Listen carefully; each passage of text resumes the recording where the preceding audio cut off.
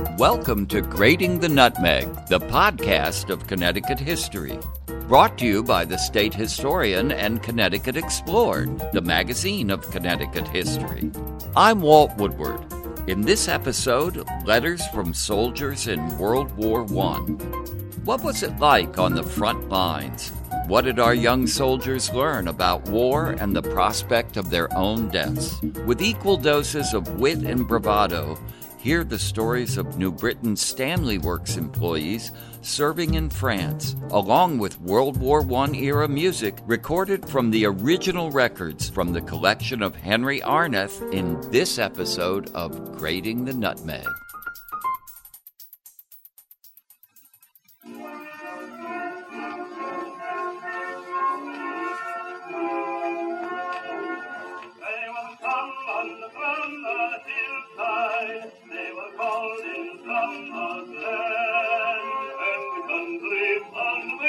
My name is Andrea Kulak. I am museum educator at the New Britain Industrial Museum. To help keep the world safe for democracy, the United States entered World War I in April 1917. From the industrial heart of New Britain, Connecticut, more than 400 Stanley Works employees left home to serve. Stanley Works, founded in 1843, made cold-rolled steel, hinges, and door hardware. These soldiers came from every department, including purchasing, steel, tool-making, and new machines. To keep their employees at home and at war connected, on November 1, 1917, the company began printing and distributing a newsletter titled The Stanley Workers. Those in the military were encouraged to write long, newsy letters to the company, and those at home were encouraged to write long, cheerful letters back. Many of the letters were then published in the newsletter to be read by all. What follows, in their own words, are complete texts and excerpts from 11 letters written by 8 Stanley employees serving in the War to End All Wars. These letters and copies of the Stanley Workers are now in the collection of the New Britain Industrial Museum, dedicated to exhibiting, preserving, and promoting the history of New Britain, Connecticut, the hardware city of the world. Please be aware that you will hear derogatory terminology common during World War I that is unacceptable today. Bosch, for example, is a derogatory term for German. You will also hear enthusiasm for war and the job they were sent to do. The letters are read by CCSU public history students Jacob Carey, Joe Guerrera, and Ryan Polino. The first set tell of the experience of battle. The second set tell of camp life and thoughts of home. Our first letter was written by Lieutenant Rodman Chamberlain, who, before entering, worked in the purchasing department. Chamberlain was with the 102nd Regiment, Company E, made up primarily of Connecticut soldiers. One of his responsibilities was to hand out pay. On February 11, 1918, he wrote,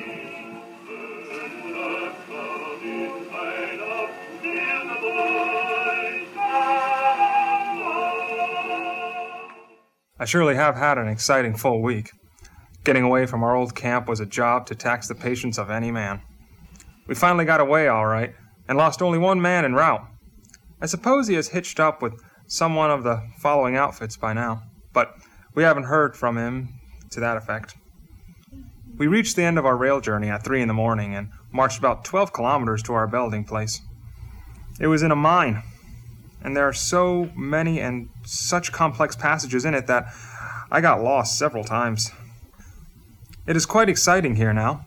It is 3:15 p.m. and clear, and consequently there are quite a number of airplanes in the sky, which are causing a lot of shooting from anti-aircraft guns. The Bosch machines are quite far off, but we can see the shells burst, though we can't see the machines themselves. The day after we got here, there were a number of Bosch machines in the air, and it was exciting to watch them try and outdistance our guns. They did pretty well, but we heard later that one of them was brought down that morning. To go back, when we finally got to the mine on the morning we landed from the train, I was as tired as I could be. I had only 2 hours of sleep on the train, and the march had been about 12 kilometers long. Besides, I was carrying 1,021 centime pieces in my haversack, which constituted the odd amount of the men's pay delivered to me just the day before, and it weighed a ton. By the way, after I toted the stuff way up here, I discovered the clerk had not brought the payroll, so that I couldn't pay the money out. Yesterday I rode down on one of the company's bicycles and turned it over to be taken care of until we came back. We were at the mine only one night, but I had the best time. The French officer stationed there invited us all to dinner, splitting up our numbers among their 3 battalion messes. We had a wonderful dinner with excellent wine, and enjoyed immensely talking with our French officers, who were splendid fellows. We were the first American officers they had met, and they were much interested in us. And of course, as all French officers and soldiers are, very glad to see us. I kept thinking of what one of them said. A young second lieutenant said to me, in English, but with a very queer accent, "I like very much making the war. It's very nice." And really, he was not far from right. I have been as busy as the very devil, and talking about it. But up here you see so much of real war that you are fascinated and are glad to be a part of it. Besides, the French are so pleased to have us here that it makes us glad to be here to help them. Well, we marched the next day from the mine to where we are now. We are in what is left of a little French village in back of the lines, about 4 kilometers from the front. There is war all around us. The village is nothing but a pile of rocks, the most desolate place imaginable. We live in dugouts underneath the debris and are very comfortable. There haven't been any rats in my dugout, but they are all around, picking at the rubbish and the rocks and the dirt. One ran across my foot in the first sergeant's dugout last night. We are in reserve for the companies in the front lines, and take our turn up there tomorrow, or in a few days. No definite orders yet. There has been no shelling right here, but there is up in the front, and it is great fun. I like it so far. I have been up part way, but haven't been in the front line yet. The country is terribly devastated. Nothing but shell holes and bare black trees. It looks something like the end of that pond between Pittsfield and Adams, where the water has receded, leaving the old tree stumps, except that it doesn't show the ever-present shell holes.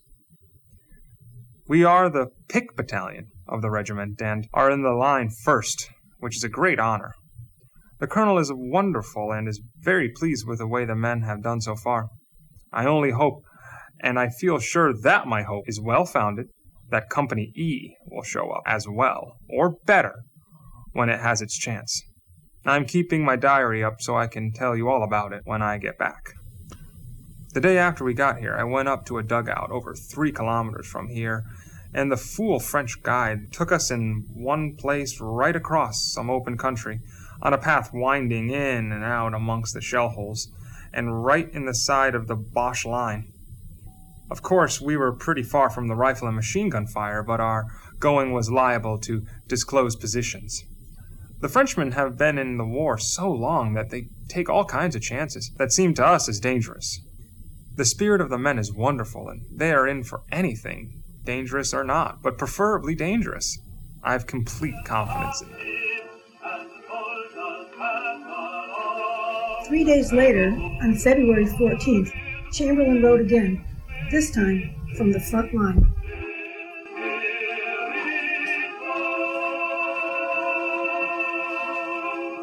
My career as a soldier has actually begun. I'll jump ahead of my story and tell you that I am on the front line now, and as I write, I hear the shells passing overhead and occasionally breaking near here. It is not half as bad as I thought it would be, at that. I shan't be able to tell you everything on account of censorship, which, by the way, affects only me and not you. None of your letters are opened, and you can say whatever you like or no.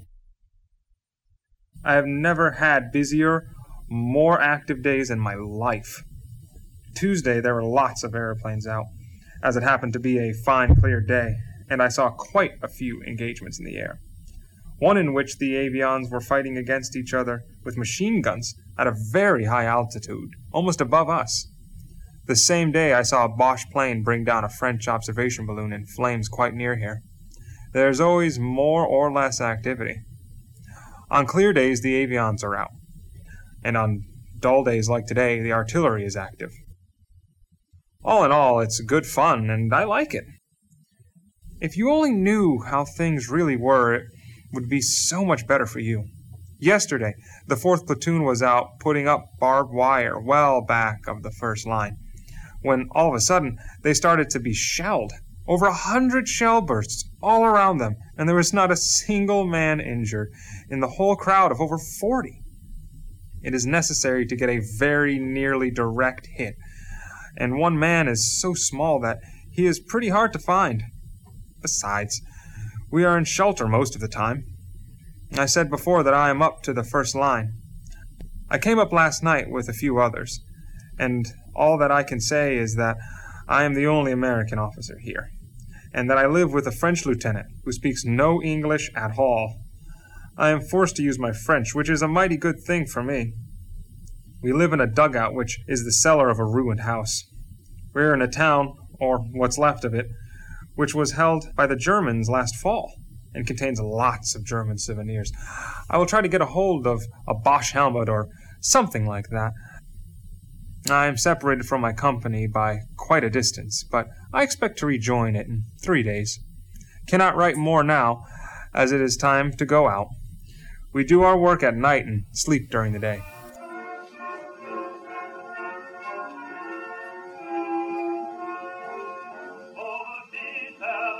A month later, on March 13th, Corporal Ed Heinz, serving with Company I of the 102nd Regiment, wrote to his friend Gus of his observations of the new battles in the sky. In this excerpt, Heinz references Charles Hamilton's historic 1910 flight in New Britain's Walnut Hill Park. Hamilton, a New Britain native, was a pioneer aviator known for the Hamilton dive.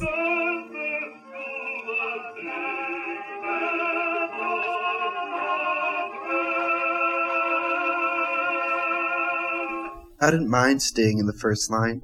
Of course it isn't all roses and cream, but just the way a fellow takes it and makes it. It was rather muddy, and a little artillery fire over your head, and a couple of other things that weren't just like home. But in all, it isn't as bad as people picture the first line back home. Gus, you saw Hamilton fly, and people thought he was some daredevil.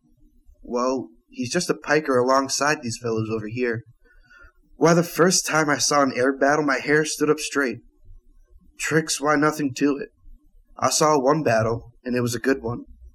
They were having a great time way up there, and I guess one fellow thought he was getting himself into hot soup, because all of a sudden, it seemed as if he lost control of his machine, and he came falling down head over heels.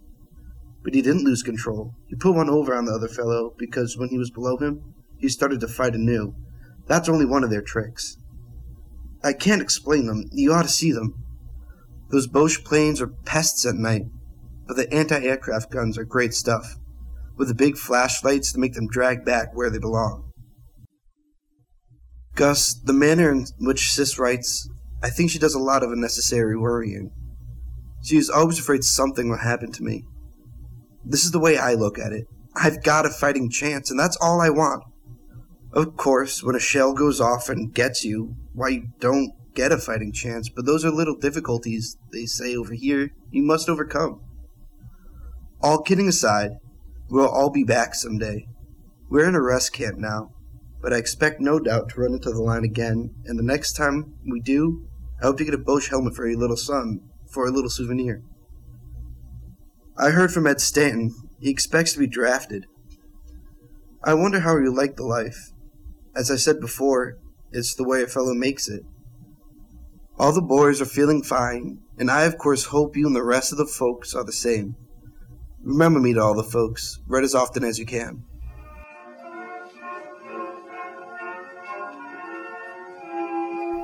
Peter Harkis Marwick was born in Scotland and went to Canada to enlist with the 54th Battalion Canadians, British Expeditionary Forces. Marwick's undated letter was published in the Stanley Workers on February 7, 1918. In this letter, he uses the word blighty, which was a British term for a wound severe enough to send you home. His letter is particularly descriptive about the experience on the front line.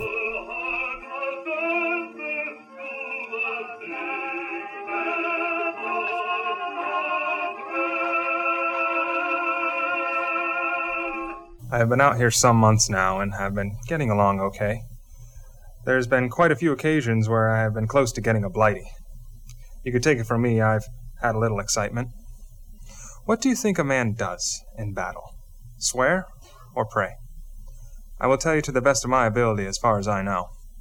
There really is no language that can tell or any words that can describe what actually happens.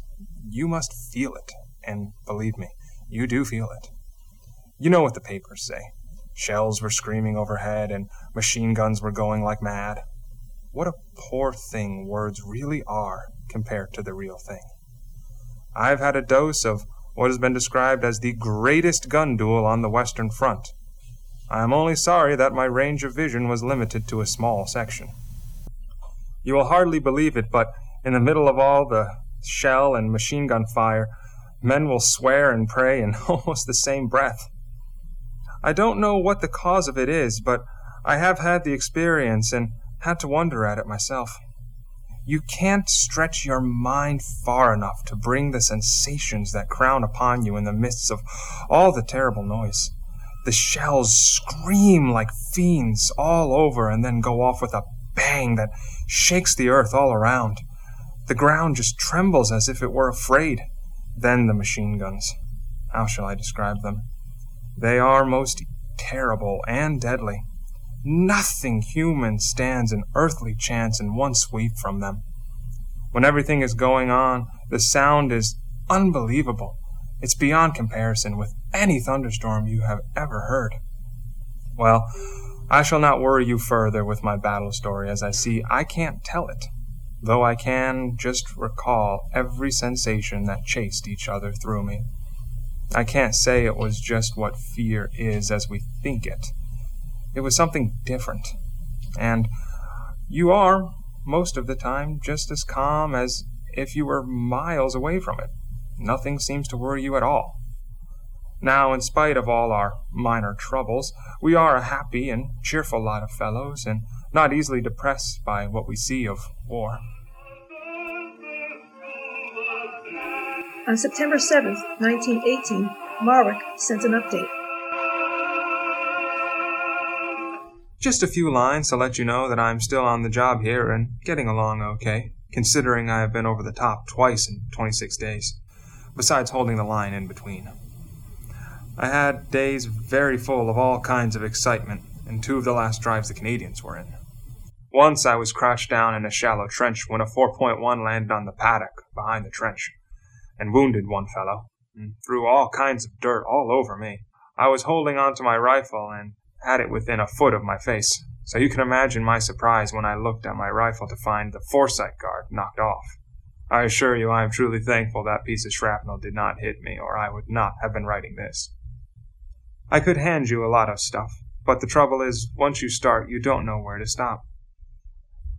I welcome the sight of your little paper. Every time I see that long envelope appear in the sergeant's hand when the mail comes around.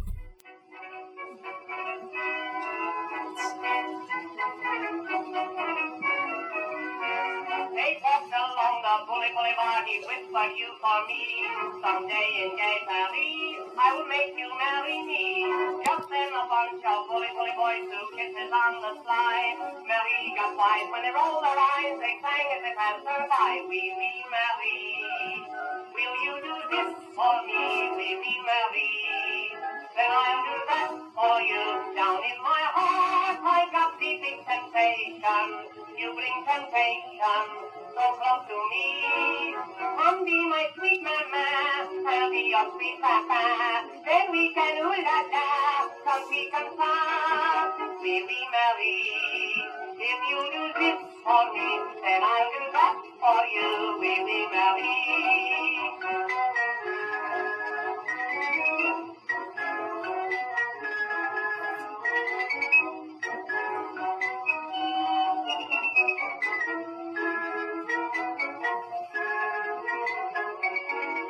I cannot learn to speak the Latin, French, or Greek, but I can kiss the cheek of my Cherie. We be married. If you do this for me, then I'll do that for you. We be married.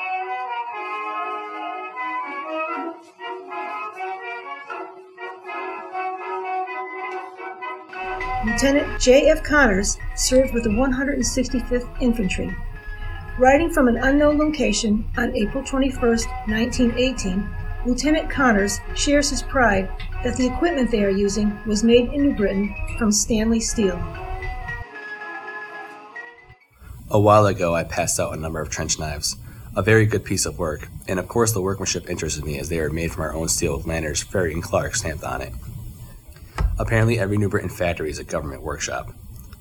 I am still making excellent use of that dry foot. This is the third week of rain, and the mud is thicker than ever. Rats and mud demand incessant attention. Between the two, it's the easiest thing in the world to lose a boot, or a day's rations, or a day's sleep. The rest of the time we pay attention to the Boche. To cope with the various phases of this life, one should be a rare bird. When a plane is close by or the big ones have the range, I worry more about how small I can make myself than anything else.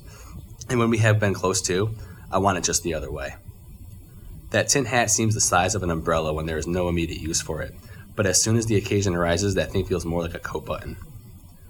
I am now taking a few days of rest, but that term is a whole lot deceiving.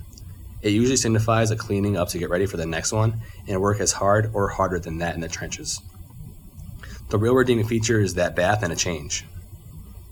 I haven't heard from Rodman or any of the other men from the old regiment, except for a letter from Ashley Griffin. They have been doing good work. I am mighty glad to hear of the good returns coming in from them. On April 28, 1918, Alexander Sinsky, serving with Company I, 102nd Regiment, American Expeditionary Forces, wrote about the Christmas gifts he received from home. Just a few lines to let you know that I'm well, and to thank you very much for the tobacco and cigarettes which you have been sending to me. I received a trench mirror and a Christmas package. I was glad to get the trench mirror, which is a very important thing to have in the trenches. I get the Stanley workers every week, and I hope you'll keep sending them to me, as I'm very much pleased with them. We were in the trenches in an American sector, and while we were there was a great battle going on, in which we lost quite a number of our boys. We were attacked by the Boche, and our artillery sent a big barrage, which was sweeping the Boche back as long as they came, so they had great losses, while we only had a few. I'm sorry that I cannot write more about the excitement we had, but on account of the strict censorship, it would not pass through. With my best regards to all. Private First Class Arl Haddleton from the Ordnance Department, 66th Artillery, shared his thoughts of home and his home in France in this letter written on August 22, 1918.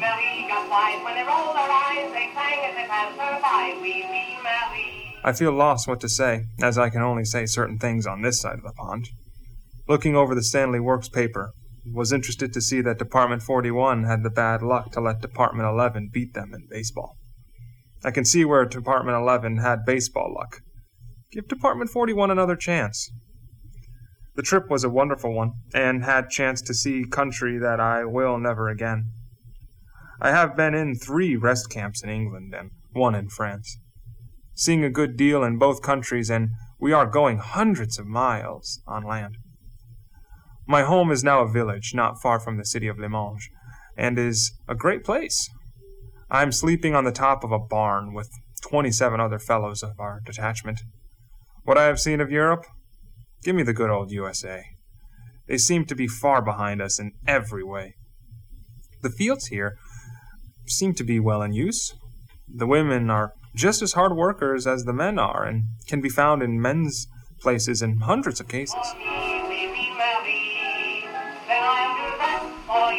Carl L. Johnson, writing from the headquarters of the 3rd Battalion of the 102nd U.S. Infantry, revealed small comforts of furlough in this letter published in the Stanley Workers on August 8, 1918.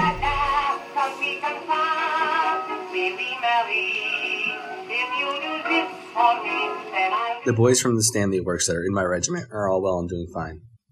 The war is still raging on, but thank the Lord the Huns are getting it right and left wherever they try to break through. It doesn't look much like peace this year, but we can all keep fooling around with Fritz until we are all ready to strike the fatal blow that will crush Germany and her murderous gang. I had a 2-day furlough a week ago and went to a fair-sized city not far from the front. I had a wonderful time and slept in a real feather bed, which I have not done since I left the States, and that was quite a while ago.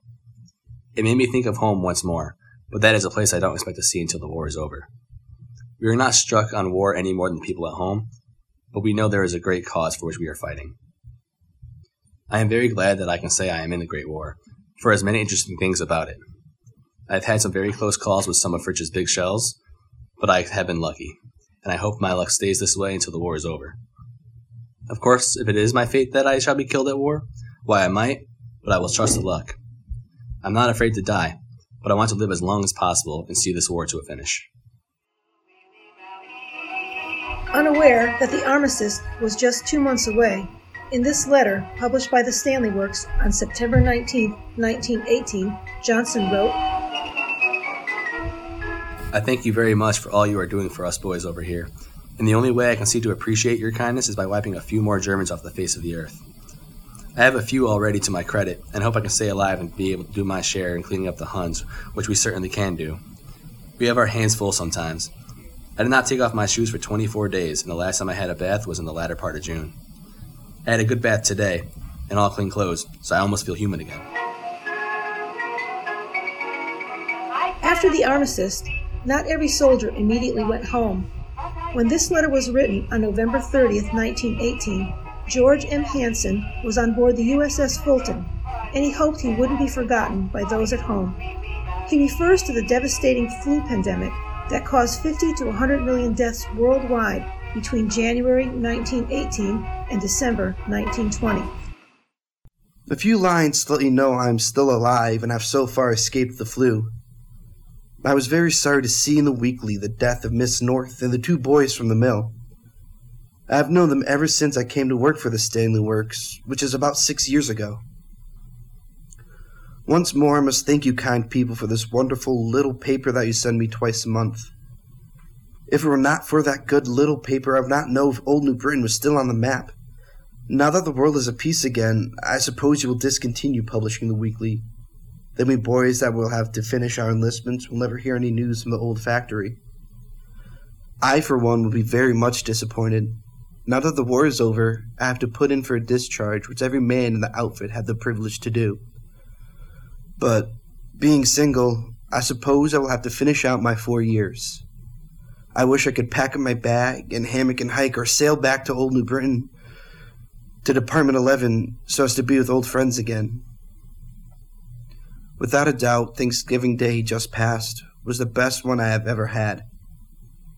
We had a dandy dinner, and the fishing was the best I have had in some time. Best of all, mail came in from the States. The first we have had since we left. Everybody was very happy to hear from home and friends. That is, from those who haven't forgotten us. The weather is just like the good old summertime in the States here, and we go in swimming every day while you people in New Britain have to hustle to keep warm.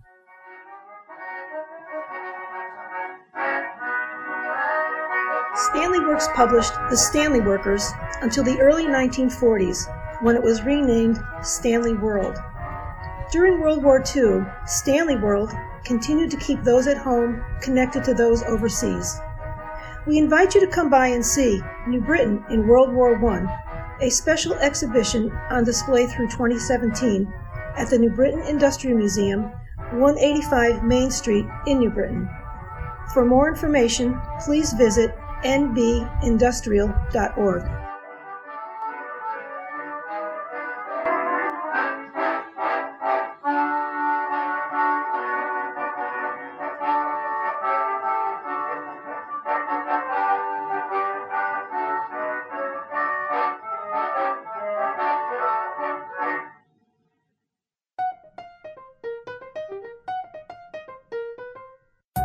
This is our 3rd episode marking the 100th anniversary of World War I.